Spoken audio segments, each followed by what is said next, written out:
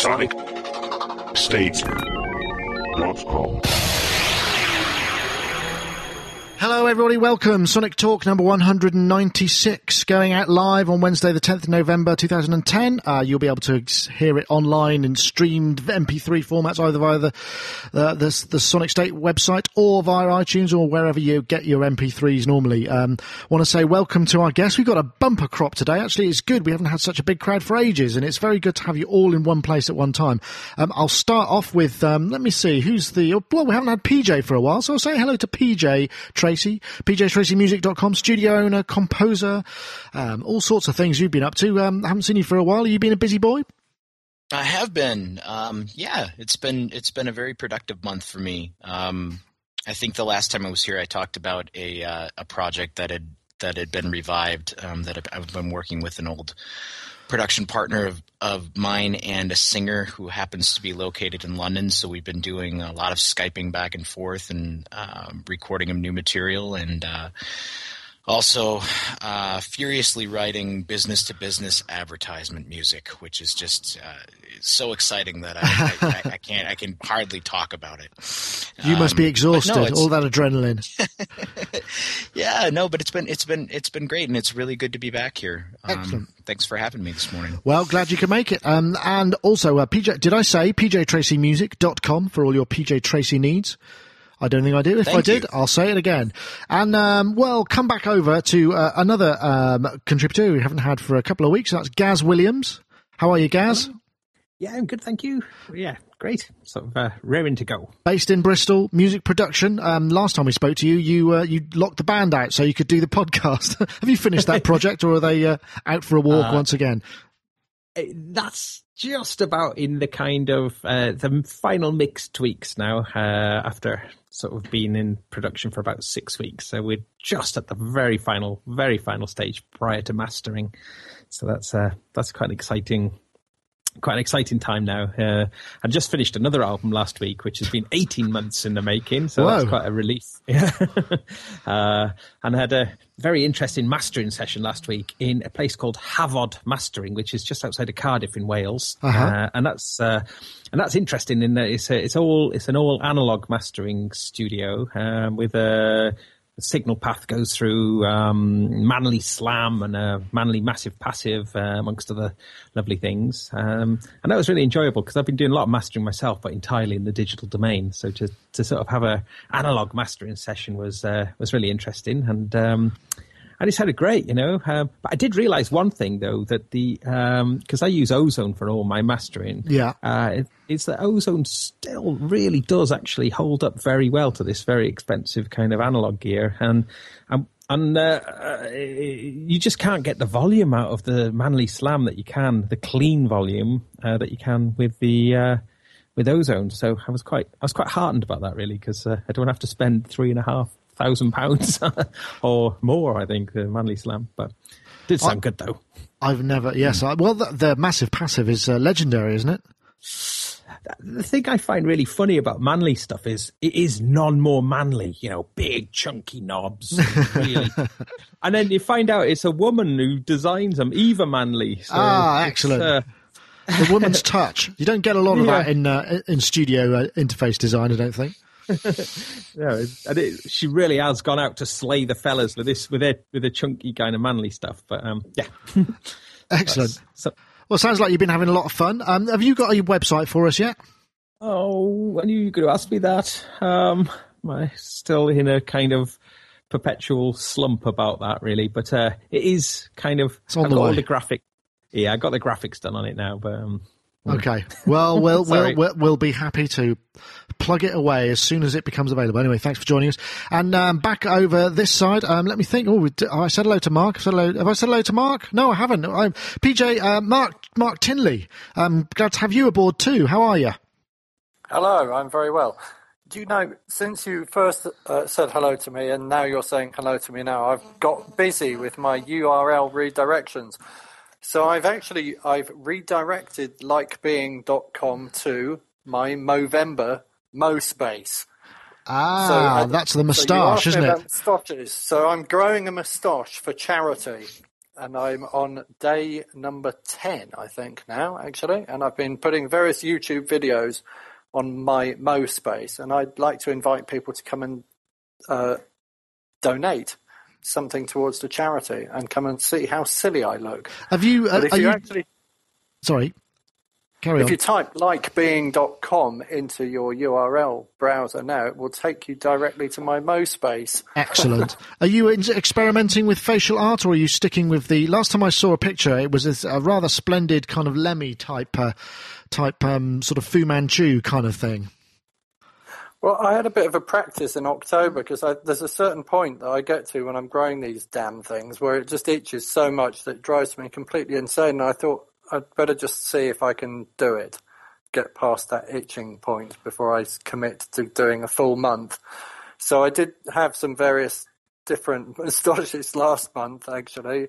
Some pictures of which are probably on Twitter. So I need to check. I need to check out likebeing.com for your current. And it's sort of it's coming along quite nicely. I mean, the one little problem is, though, I don't know if I've mentioned this before, but I'm a civil celebrant, which means that I go and name people's children from time to time. With a moustache like that? Yes, I've been offered a baby naming on November the 20th, which is 20 days into the moustache growing fiasco. Right. Do you think the baby will cry? I'll be naming somebody's little girl with a big fat Lemmy moustache, so I don't know what's going to happen. Well, we'll see. Anyway, thanks for joining us, Mark. We've got more guests to get through, so I better say hello. We'll whip back over to the other side of the Atlantic via the help of those Skype bits and say hello to Rich Hilton. Rich Hilton, of course, mans the studio, plays keyboards, does an enormous amount of stuff, working with Nile Rodgers from Chic in their own private facility on a daily basis. How are you, Rich? Real good, thank you. Real good. Good. Yeah, I'm good too. Thank you very much. And yes, feeling kind of good. I'd like to dedicate this episode to my partner Jane's dad, who's just been we've just heard has just come out from under the knife successfully, a sort of minor but still fairly major operation. So good luck to him in his recovery. Anyway, I'll come back again because we've also got Dave Spears from G4Software.com here too. Hello. Hello, Dave. How are you? I'm all right. You're a bit quiet. Am I? Yes. I'll turn myself up. Just a little. That would be great. Better? Yeah, that's fantastic. Marvellous. Right. Blimey, we've got a few things to get through. First of all, I would really like to say that we've got round to, Mark, your topic, this thing that you sent in, which was all about the McGurk effect. I'm just going to play this. It probably won't have so much effect as it's going to be audio only, but hopefully you'll get the gist of it. So stay tuned. Ba, ba, ba. Have a look at this. What do you hear? Ba, ba, ba. Ba, ba, ba. But look what happens when we change the picture. Ba, ba, ba. Ba, ba, ba. And yet, the sound hasn't changed. In every clip, you are only ever hearing bar with a B. Ba, ba. Right, I'll stop that there, because obviously without the visuals, I've put a link in the chat room, it's quite hard to make. But that's a demonstration of something called the McGurk effect, right? Basically, this guy is going bar, bar, bar the whole time, but when he looks like he's saying far, it sounds like he's saying far, but in fact he's still saying bar, and it's just this sort of really bizarre audio and visual kind of, well, it's not hallucination, it's like trickery, but even though you know what's happening, it's still, in fact, there's a clip from the guy who's been studying it. What's his name? His name, Professor Lawrence Rosenblum. He's been studying it for 20 years, and he says even though he knows exactly how it works, he still actually, it still works for him. So, Mark, what conclusions did this lead you to? Was there anything specifically that you wanted to mention about this, or was it just the sort of mind-blowing nature of it itself? What I noticed about it, which I thought was really interesting, is that the brain comprehends audio and visual information in a kind of altogether. So that means that some audio information can override our visual information. And as engineers and producers, we've all had the experience in the studio where we've had the knob which we give to the producer and say, he says, oh, I want a bit more of this, a bit more of that. So you turn the knob that doesn't do anything and give them a bit more of what they think they want. And it kind of reminded me of that because, well, first of all, unless you actually do completely blind listening tests, you could be influenced by something visual. If you thought the speakers were moving more, that might influence you. And if you see visual things changing on the screen, I'm thinking in the sense of like on Logic Audio, if I move faders around and stuff and I see things visually moving. I mean, how many times have you moved the wrong fader and listened to something and thought it changed and things like that? So I mean, in the context of what we do, seeing that the visual input overrides the or audio. Seemingly overrides Yeah. audio. I just thought it was a really interesting thing I for suppose us that to discuss in context. It's quite worrying, I suppose, in some respects. I don't know. I mean, I've been in that situation where you think you're changing something and in fact you're not, and everybody else in the room is think you're changing. You go, yeah, that's it, stop there, and you know, and you haven't actually done anything at all, but you're sort of too embarrassed to say actually that was the wrong knob because it makes everybody feel like a little foolish. I'm not sure. Sorry. Carry on. I mean, the other thing is, I mean, there are certain substances that people are partial to partaking of in studios which make top end disappear. And there's always the guy there that's had a little go on something like that who's going, just put a bit more top in, man. And you're going, no, it really doesn't need it. So that's when you need the knob. So I'm not kind of dissing any producer or any other engineer who might, and saying that I would want to override anyone else's correct decisions for doing things, but sometimes when you know somebody's not in a fit state to be making major adjustments to things, you need that visual cue, don't you? So that was partly something I wanted to say. No, that's interesting. Have anybody else come across? You had that kind of situation, PJ. I mean, you must be working with visual creatives quite a lot in terms of, you know, when it's playback to picture and the person maybe that do you get in visits from the directors many times where you have to do the playback and they kind of want to hear and affect the mix at the time? Have you noticed that in the past? Not so much that, because most of the work, almost exclusively the work I do, is done remotely. So I hardly ever have anybody in the studio with me while I'm working these days, but it has happened in the past, certainly, where you're working on something. I mean, exactly as Mark said, where you twist a knob and somebody says, "Yep, just like that." So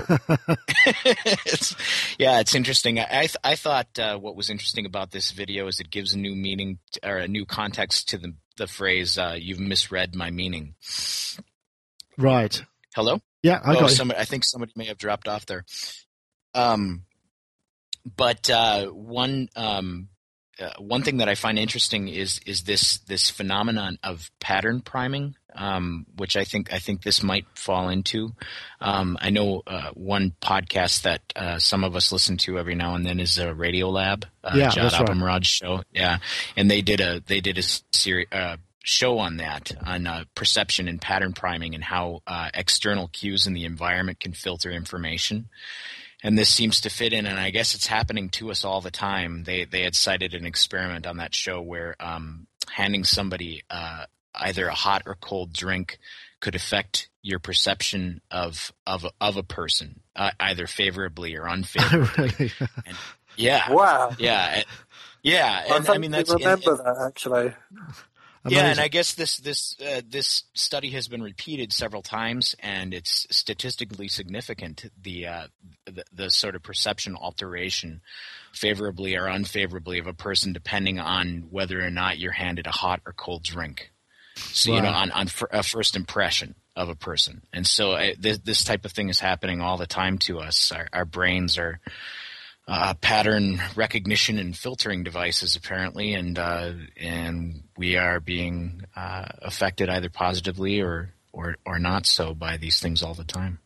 Yeah, absolutely. I mean, Gaz, have you been in the studio with that kind of scenario where you swore you were doing it and it didn't, nothing actually happened, but it sort of somehow felt better? all the time. It is a funny old thing. I mean, it's when I'm comparing microphones or preamps or something, and they sound on the surface to be more or less the same, and then you start to tune in you're listening to kind of a particular area, and then you start to hear it, and it's really funny how you don't kind of how our senses are kind of tunable in that way, and I think that when you're kind of mixing, if your focus is kind of really, if you are really focusing on a particular area, you do lose that perspective.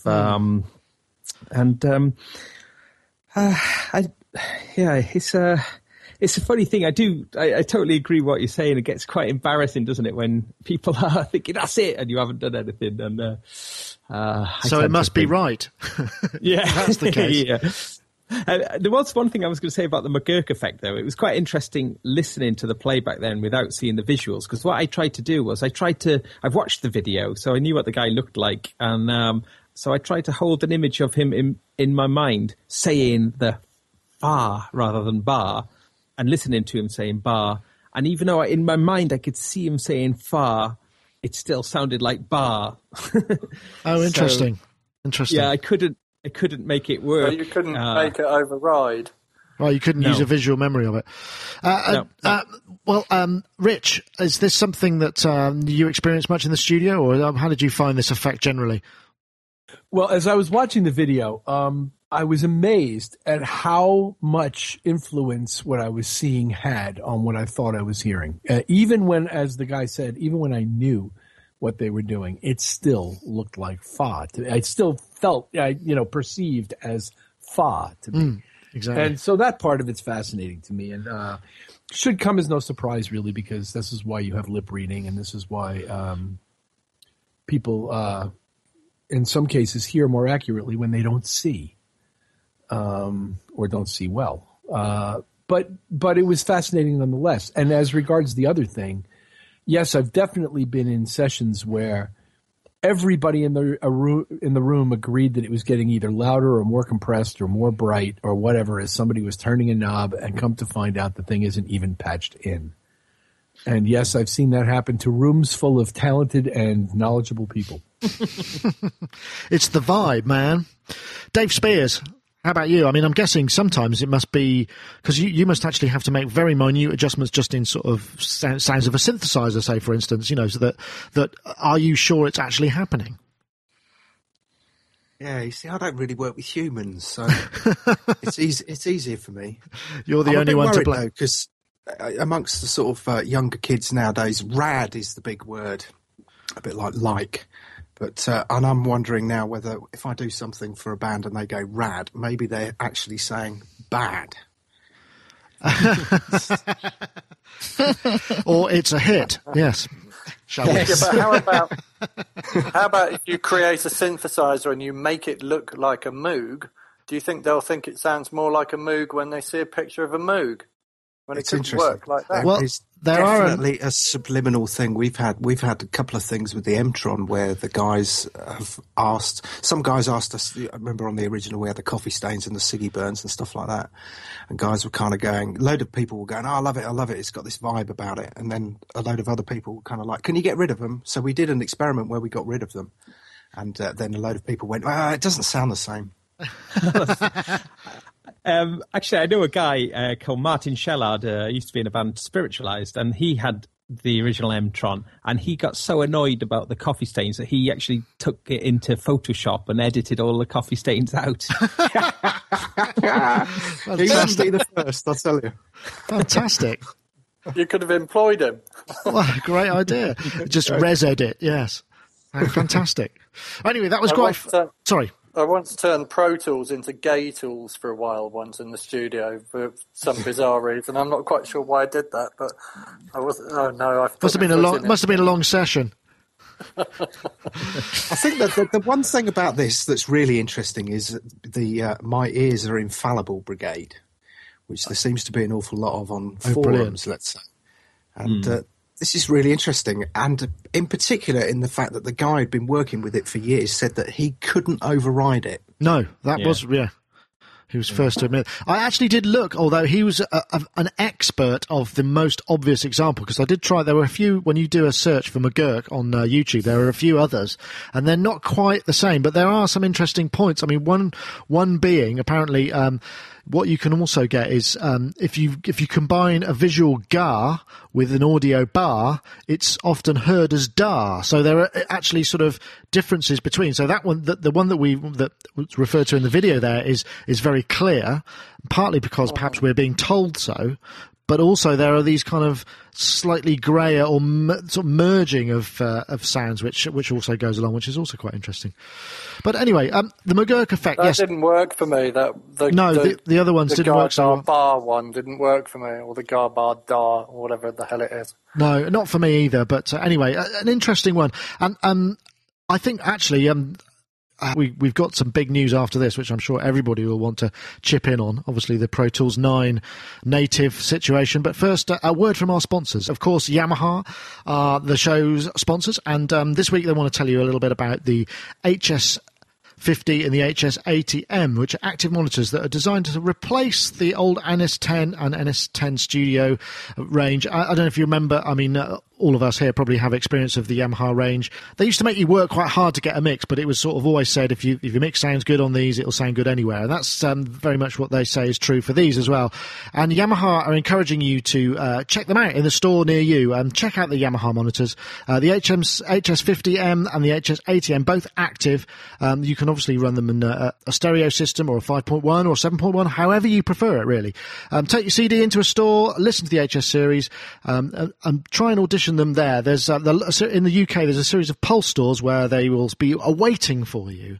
And then also if in the UK, 19th November, Birch Morenborg will be doing his Bert thing featuring the Motif XF in the PMT Bristol store, and on the 20th in Chapels of London, which are both Pulse stores.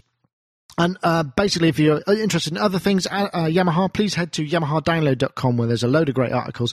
There's an interesting one about how the Motif XF has been used in a lot of live stuff recently, particularly on the X Factor, funnily enough, which incidentally does appear to be live, which is always good to see people playing live on TV and see how they've been used. Anyway, thank you very much to Yamaha for the continued sponsorship of the show.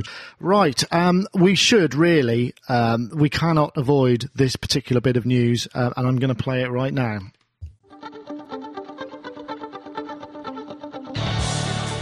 It's not often you get that excited about technology. People have been waiting for this for a long time.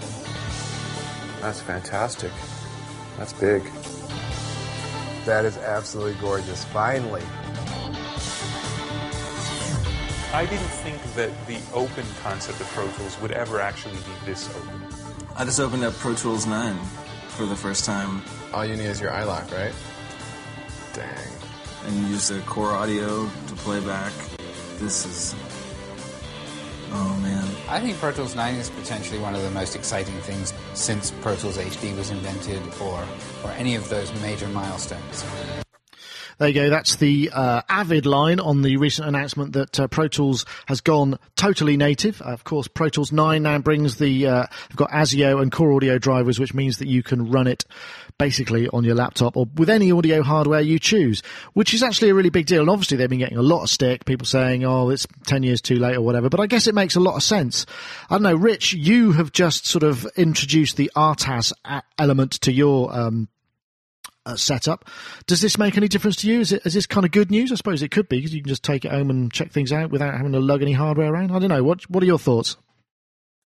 As it relates to my own personal workflow, I'm still looking for the pot of gold at the end of this particular rainbow, but there is definitely a rainbow for most people who use Pro Tools. I think that this is a much more important update for those who work away from an HD rig often and who are interested in connecting interfaces that are currently non-standard. And it's fascinating that they've finally disconnected the software from the hardware in that way. That said, if you're running HD, you can't run simultaneously AU interfaces, and you can't run AU plugins. No, that's true. So what they've really done is opened up the tiers below the HD tier, the TDM tier, to all of the features that are included in the highest end product, albeit for a rather significant upgrade price to the tune of 3 times the cost of the original software. So they've basically boiled it down to one piece of software for $600, gotten rid of all the different levels of stuff. It'll just install the one appropriate to your hardware on this machine. And from within the program, you can choose which way you want to work. So, yeah, it's cool and it's wonderful. And I think for everybody who wasn't running HD TDM all this time, it's probably a tremendous boon because you get all of these amazing features available to you if you're willing to spend the buckaroos. Well, I think so. I mean, I don't know why people want to edit, and want to edit natively their TDM sessions. It's a great thing that they've disconnected the software from the hardware in terms of the user's perspective. I don't think for the existing TDM user base that there's that much in it, and I'm still looking to find out if I'm No, I suppose not. I mean, I guess it really, what it does do is kind of people who are just entering the door and they're thinking, well, I could get Logic or Cubase and just come straight in. Now, they can do it with Pro Tools as well. I don't know, Gaz, are you a Pro Tools user, have been a Pro Tools user? Is this going to make a difference to you? Would you need to have it? Because presumably if you're working on various projects, things must be coming in tools format from time to time. Well, I think is OMF standard now in the new version. I believe so. Well, that's quite cool because I'm actually a Pro Tools hater, really, rather than. Oops! So, I've just turned to the wrong person. No, I mean partly because just the way it's been so corporate. So I guess the fact they're opening it up a little bit is a kind of good move. But I mean, I think the OMF thing has been quite frustrating to me on numerous occasions, really, because I've been wanting to port across, and although OMF is still quite a fiddly thing to try and get sort of doors to talk well to each other, but the fact that you had to kind of shell out for the DigiTranslator on top of it all just seemed to be a little bit. I should mention DigiTranslator. You get Beat Detective. You get 96 tracks, 256 internal buses, and 160 aux tracks. I think, though I'm not entirely clear, I was looking earlier that you can record up to 32 tracks max with this. So, that's as far as I know. But one of the other big news is you can buy this from Avid online, direct. So no dealer, because it's software product. It's just like straight off you can buy it online, which is actually quite perhaps one of the other big pieces of news that is perhaps a little more significant in terms of, the way that retail's moving generally. I don't know. Nick, may I add one other comment? Please do. For the entry-level Pro Tools person, what previously cost on the order of $300 with an Mbox Mini and Pro Tools LE software now costs them $600 with no interface. Yeah, I guess so. So there is a downside at the bottom end to this. Yeah, sure, they get more features, but maybe those people didn't all need all those features. So there is no longer a low-priced entry level other than that 2 or 3 track thing they offer with the M Audio microphones and stuff, whatever that thing's called. Right. It starts to make sense that they've introduced those kind of sub-LE things to try and get people in even cheaper. Right. I guess that makes sense. Absolutely. Yeah, well, but that whole mid-level, that whole mid-LE level with the small monophonic interface and stuff it disappeared. It's gone. Right. Okay, yeah, I see what you mean. Dave Spears, does this change your world at all? Does it mean that, RTS implementation is more significantly important, or what does it mean for you, if anything? What it means for me is that finally I don't have to rely on digiboxes. I can use it with my RME, and in fact I was looking at the Air Users blog to see if the RME and whatnot was compatible, and it is, and it says works extremely well with the latest drivers. The problem we have is that we have to buy multiple boxes for, various programmers and various testers and stuff like that. So we had a situation, for example, where we had some Mbox, the initial Mbox things, and then I think it was 803 or 804. They were no longer compatible, so it was a whole nother round of buying. Whereas this changes that for us, and that's good news. But isn't it more expensive? No, because as long as people have got their the proper sound card, the sound card that works, it will work. Ah, okay. Oh, that's interesting. Mark, I'm guessing, does this make much difference to you? I mean, I suppose if you're working with, anybody who is got a big tools rig, you can actually now integrate it a little more easily into your own sessions. Does it make... Well, I like it that they've dumped the reliance on the hardware, but I don't like it they've put the price up. No, I guess. And right at the moment, I'm not really working with anybody who uses Pro Tools sessions that I would need to access anything from an HD rig. And, you know, I don't know that I would work in Pro Tools that much anyway at the moment. I kind of gone back to using Logic. So would it make a difference to me? I think undoubtedly it will make a difference to me in the future, because if I go back to pottering around with a laptop, it means that I don't have to drag an extra sort of thing around with me. I can just pluck an iLok in and use it like that, right? Yeah, that's apparently how it works. Yeah. Well, I mean, it is really big news. I mean, it would have been nice to have this perhaps earlier on, but I guess they've protected the R&D, you know, claw back from all the investment in the hardware they've done. PJ, is this something that you'd invest in now, just so that you could have it and, you know, for interoperability between sessions? Well, here's an interesting thing. I just bought literally 3 weeks ago, a used 0003 rig with Pro Tools 8 LE, and so I'm a little miffed.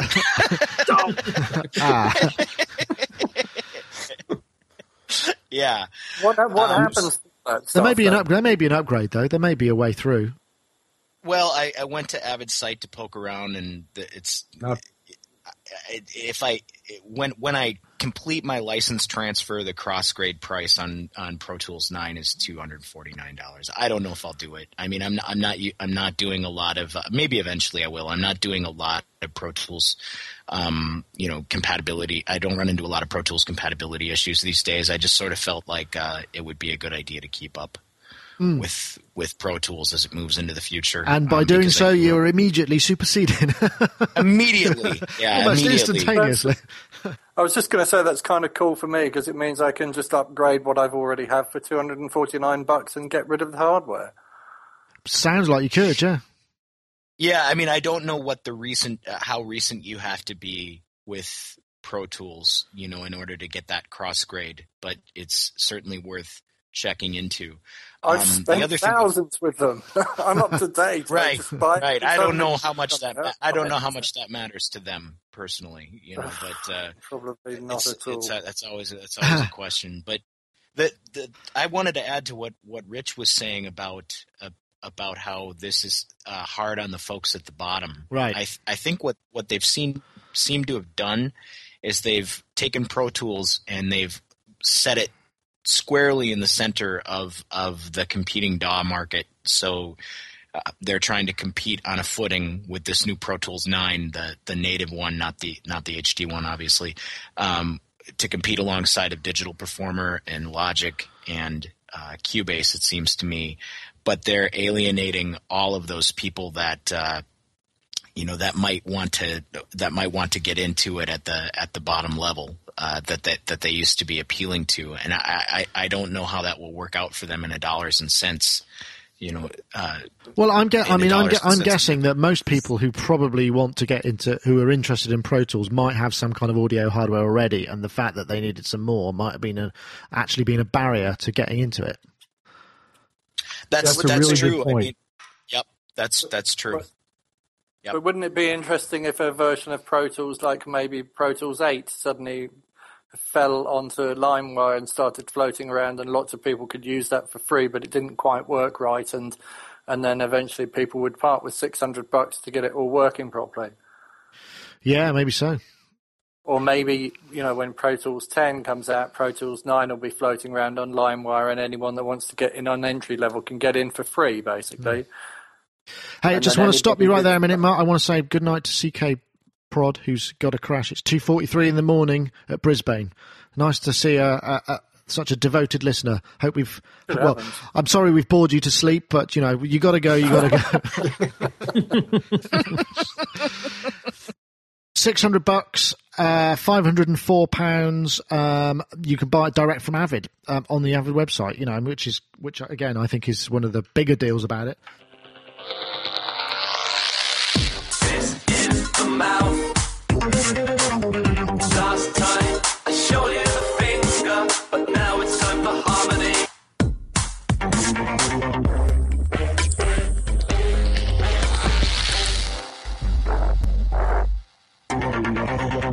You can turn any sound into a tune or a harmony or a synthesizer. You can play it on your keyboard.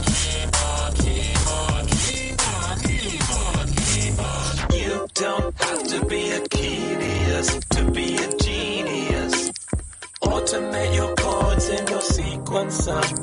Sequencer. Sequencer. Sequencer.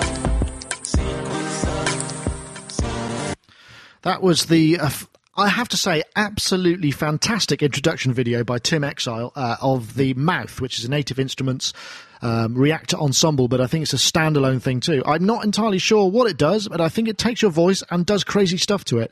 And I really like the look of this, mostly probably because I think if I buy it, I might get to have some of his creative genius. One of the lines in there was particularly, you don't have to be a genius to be, you don't have to be a genius to be a genius, which I thought was inspired lyric writing. But this is great. $69. You sure that's what he was saying? I do hope so. I enjoyed this a lot, and I think I'm going to get it, just so that I can find out whether it's any good. I don't know. Well, Mark and Gaz, you both wanted the Mouth. Let me hear. What do you have to say, Gaz? Is this something that floats your boat? Oh, definitely, yeah. And just as I do think that's one of the greatest product demonstration videos I think I've ever seen, really. And I was trying to think of if I'd ever seen somebody who's actually written the software sort of perform the kind of advert for it. Which, wrote the theme tune, written the software. Yeah. It's really good. Yeah, I mean, this is exactly the kind of app I'm always looking for, something that just is quite straight to the kind of fun aspect, they kind of a criticism I have of Native Instruments stuff is they tend to be a little overcomplicated. I got Core and I just had to send it back because I just thought it was needlessly complicated, but it seems like this is a much better direction, really, where the kind of I've had a good look at it, and it does look really, really cool in that, a few controls, very nice layout, and I think it's the kind of thing when you're in a session and you want to sort of just get straight to sort of the fun, if you will, then, this might be the sort of thing. Well, yeah. The fact that when I first saw it, I thought, oh my God, it takes your voice and makes tunes out of it and synthesizes and everything. I don't think it quite does that. But the fact that you can articulate with your mouth is, that's the most articulate. That's got to be the most. Unless you're a virtuoso like PJ or Rich, you're kind of not, to be able to play what you've got in your head is much easier to sing it or articulate it with your mouth. Yeah, I mean, I think that's where it looks really good. I mean, effectively, all it is a reactor kind of module, isn't it? That they've just marketed. I mean, it's not just your mouth, is it? You could put the mic on anything. Yeah. I suppose so. Yeah. Yeah. Very interested. I'm definitely going to get it. Okay. And Mark, you were all for this as well. This looks like something that would appeal to you too, yeah? The math. The math. I like the idea of it being the math. You could have a math with a moustache. The math with a moustache. That would provide some sort of filtering, no doubt. Yeah, low parts, right? Health benefits. Or whatever's stuck in the moustache at the time. But let's not get too far. Foam filtering. Oh, no. Very good. Bada bang. I watched the video. I thought it was brilliant, actually. I really liked the way he was interacting with it, and I can't wait to put my guitar through it, because I think it's probably going to do something strange to it that nobody's thought that it might do yet. Yeah. It might not, of course, but it's got to be worth a try, hasn't it? Yeah, it has, yeah. I like the idea that it picks up rhythms and kind of turns rhythmical things into other things and harmonizes things, and then you've just got that simple user interface. So it looks like a good creative tool. It looks like somebody's thought about the layout and how somebody might use it, as opposed to thought about features and buried them so deep in it that only a genius would be able to find it. That's right. Very good. Nice use of the word genius there, Mark. I think you get a bonus point for that. Cha-ching. Cha-ching. Dave Spears, is this? This looks like it might be right up your street, but not necessarily your good lady wife who's not fond of vocoders, right? That's what makes it all the better, really, doesn't it? I like this a lot. I really do. I think. In fact, I'm going to buy this, and they've also done a kind of George Dukey thing with a load of riffs and stuff, so I think I'm going to get both of them. Oh, really? Good for you. What was quite interesting about the, I was checking out, Tim Exile was on his bulletin board sort of answering questions about it, and there were some real reactor nerds asking like what's like going on underneath the hood, because you can take it apart if you've got reactor full. And he said, the problem is I always got loads of stick off the Native Instrument proper coders, because they said my coding was just totally random and completely impossible to sort of decipher. So something for those of you who are into Reactor, you can go in and just see how mad it is. PJ, something for you? Yeah, this is cool. Every time I see this, particularly Tim Exile's work, because I remember the first time I saw a video of him was back when they released Reactor 5, or maybe it was 4.5 or something like that. Native Instruments had a load of videos on their site featuring people that were using reactors in interesting ways, and he was doing live gigs with a purpose-built controller that he had hooked up to his ensemble that he had built to do live remixing, and it was really, really cool. And some of that functionality wound up in the Finger. And I own a couple of Native Instruments products that have incorporated that technology into the product, one of them being one of the Evolve libraries, Evolve Mutations Volume 2. And it's great. I mean, it's really cool. It's really simple to use. You can get really cool filtering variations out of it very quickly, chopping up beats, that kind of thing. And he seems like he's done a really cool follow-up. And every time I see something like this, I think, how cool is Reactor? That is a really cool product. It's getting there, isn't it? I remember it was always a little bit, because I think I reviewed Reactor 3 or Reactor 4.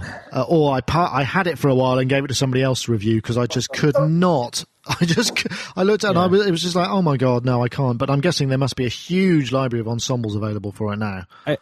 No, I was just going to say there's 3,000 Reactor ensembles plus on the web that are freely available between users, and then all of the commercially available stuff that's being developed by third-party developers for Native Instruments, as well as the Reactor ensembles that ship with the product.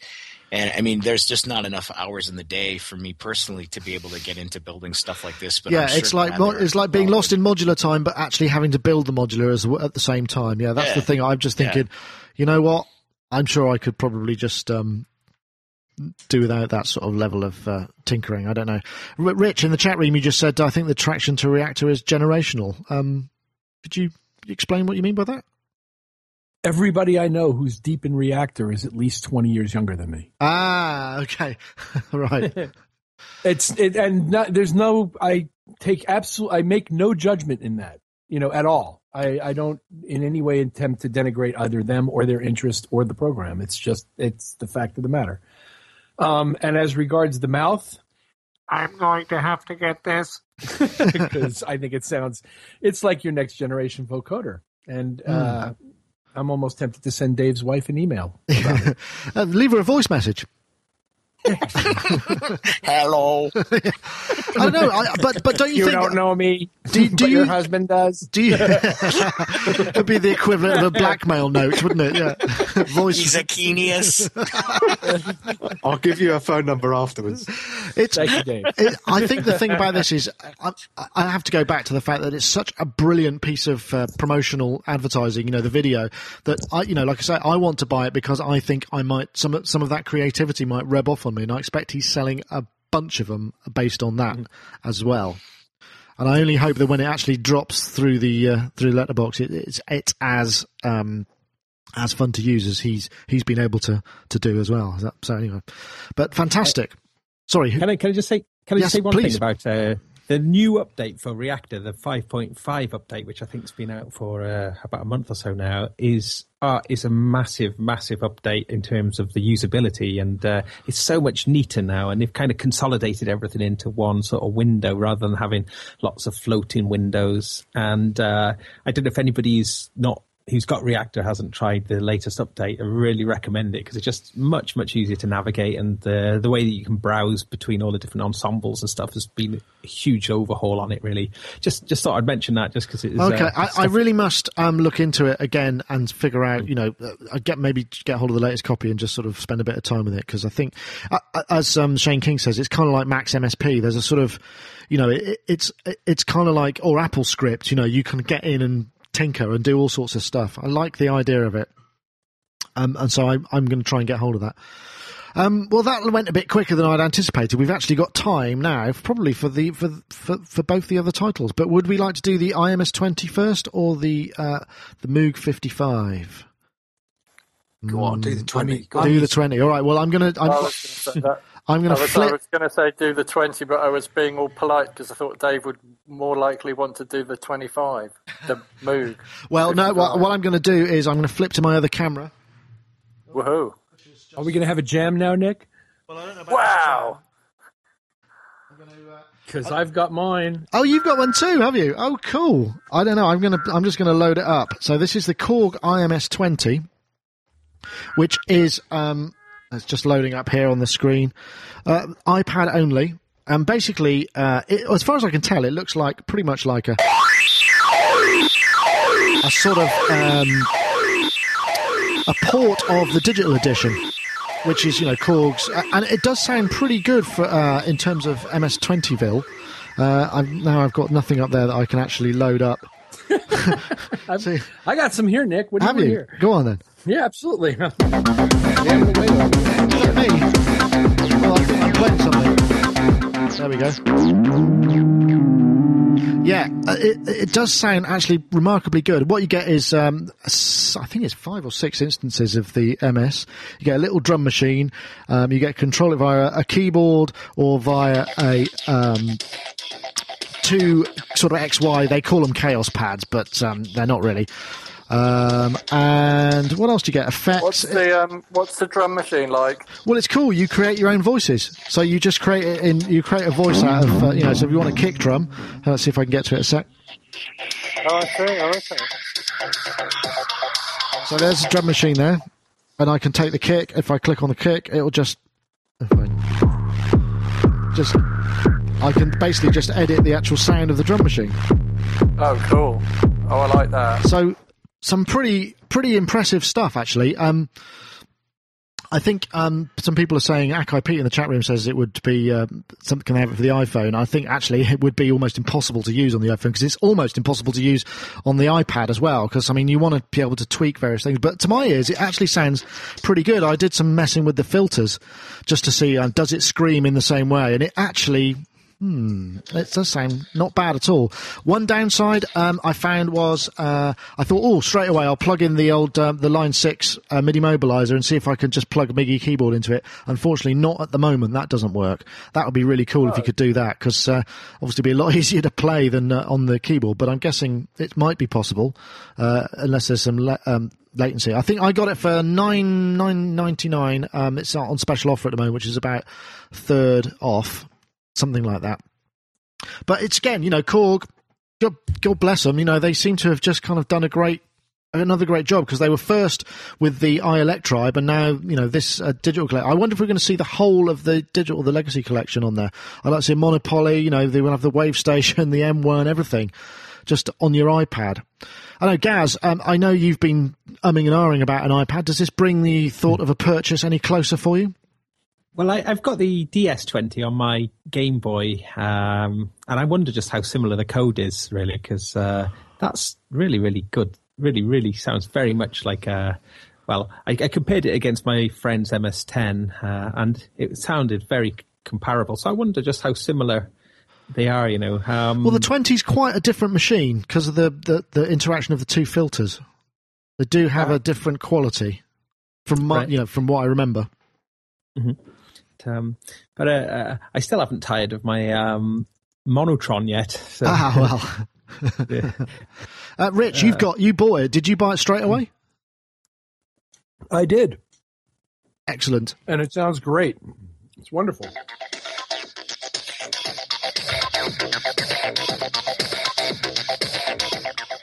Is that just coming out of the speaker and into the mic? That's coming out of the iPad speaker, just held up to the microphone. Yeah. No, it's great fun, and again, if they stick MIDI in, then we're starting to get towards this kind of very viable as an instrument in its own right sort of application. I know, Dave, you haven't got an iPad yet. But I was thinking of saying to the missus, if you buy me an iPad for Christmas so I can get this, and there's also a step time sequencer that I quite like, then I won't buy the mouse.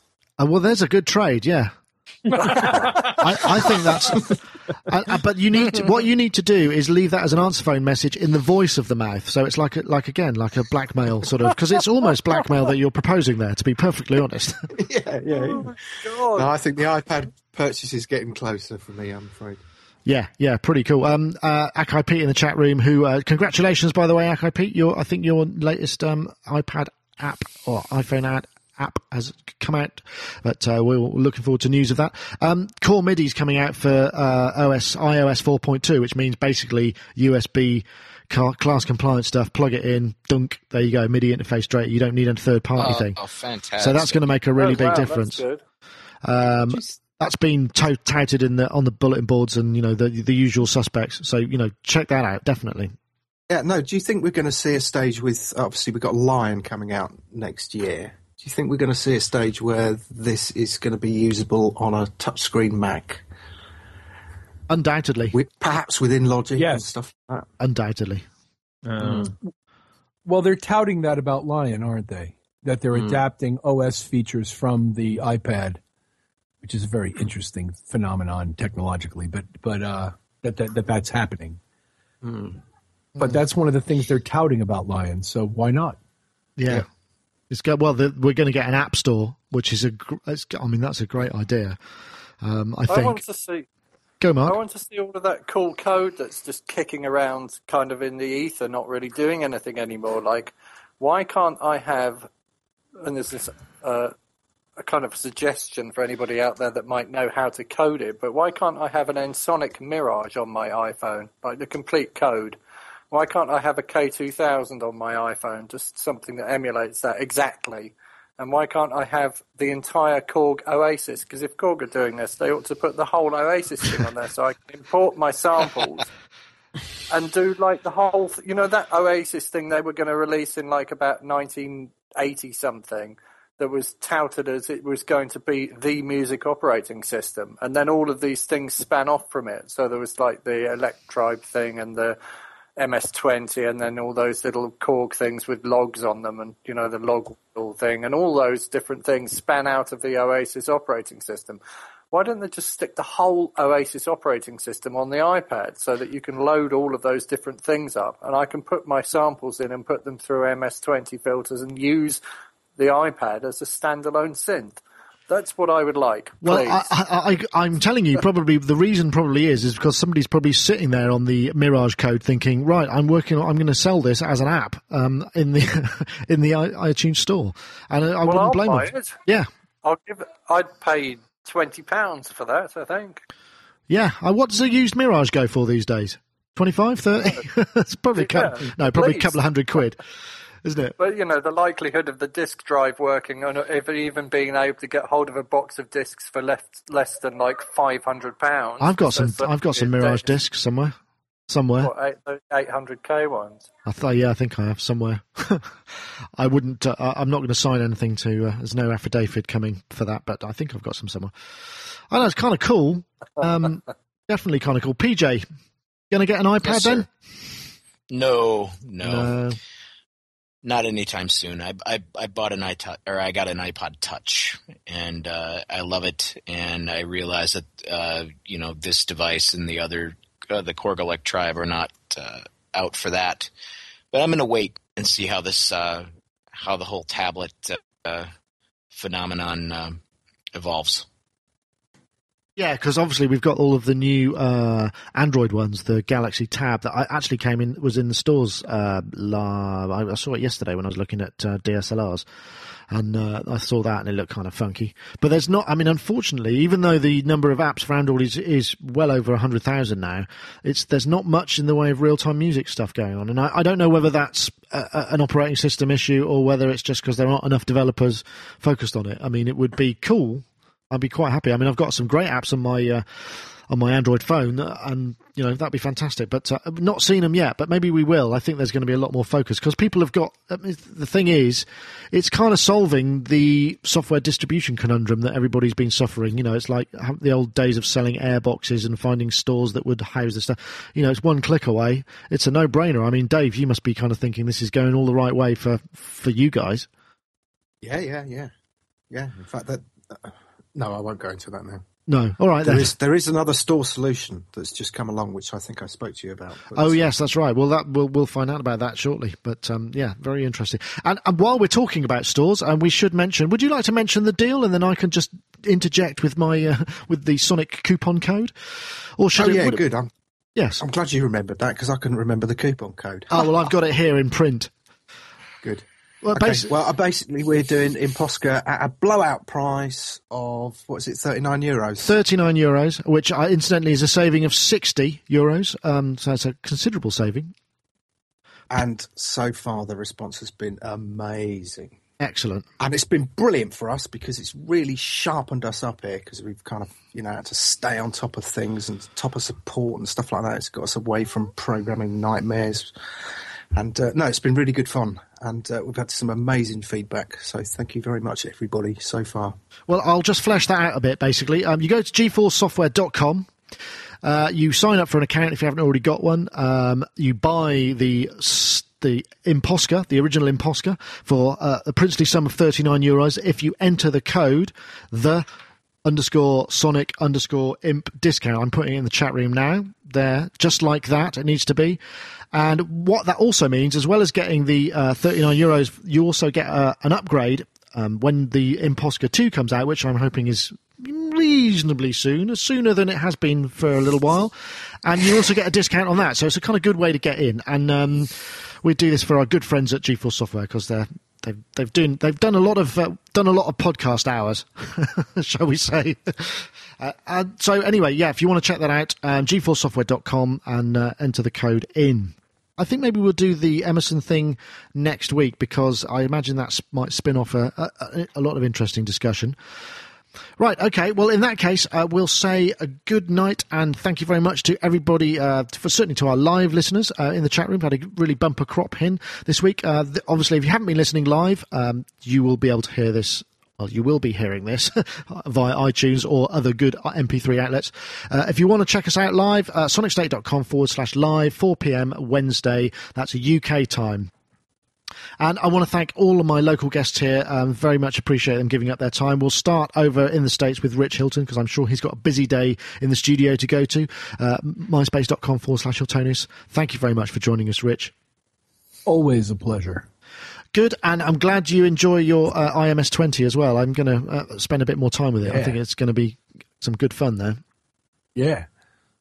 And, let us know how you get on with the mouth. If you get the mouth, you leave us an answer phone message as well. Okay, I will. Cheers, Rich. And while we're over there, we'll say goodbye to PJ Tracy, pjtracymusic.com. I'm sure you've got a busy day writing business-to-business music, eh? I do, actually. Yeah, thank you so much for having me. It's a real pleasure. Well, thanks for joining us. Always good to have you aboard. And coming back over this side of the pond, for we are a truly multinational podcast, we'll say thank you very much to Gaz Williams over in Bristol. Thanks for joining us. Thank you. Now, Gold Star Rocket is the name of the band? Rocket Gold Star. Rocket Gold Star. Damn, I always get it the wrong way round. That's right.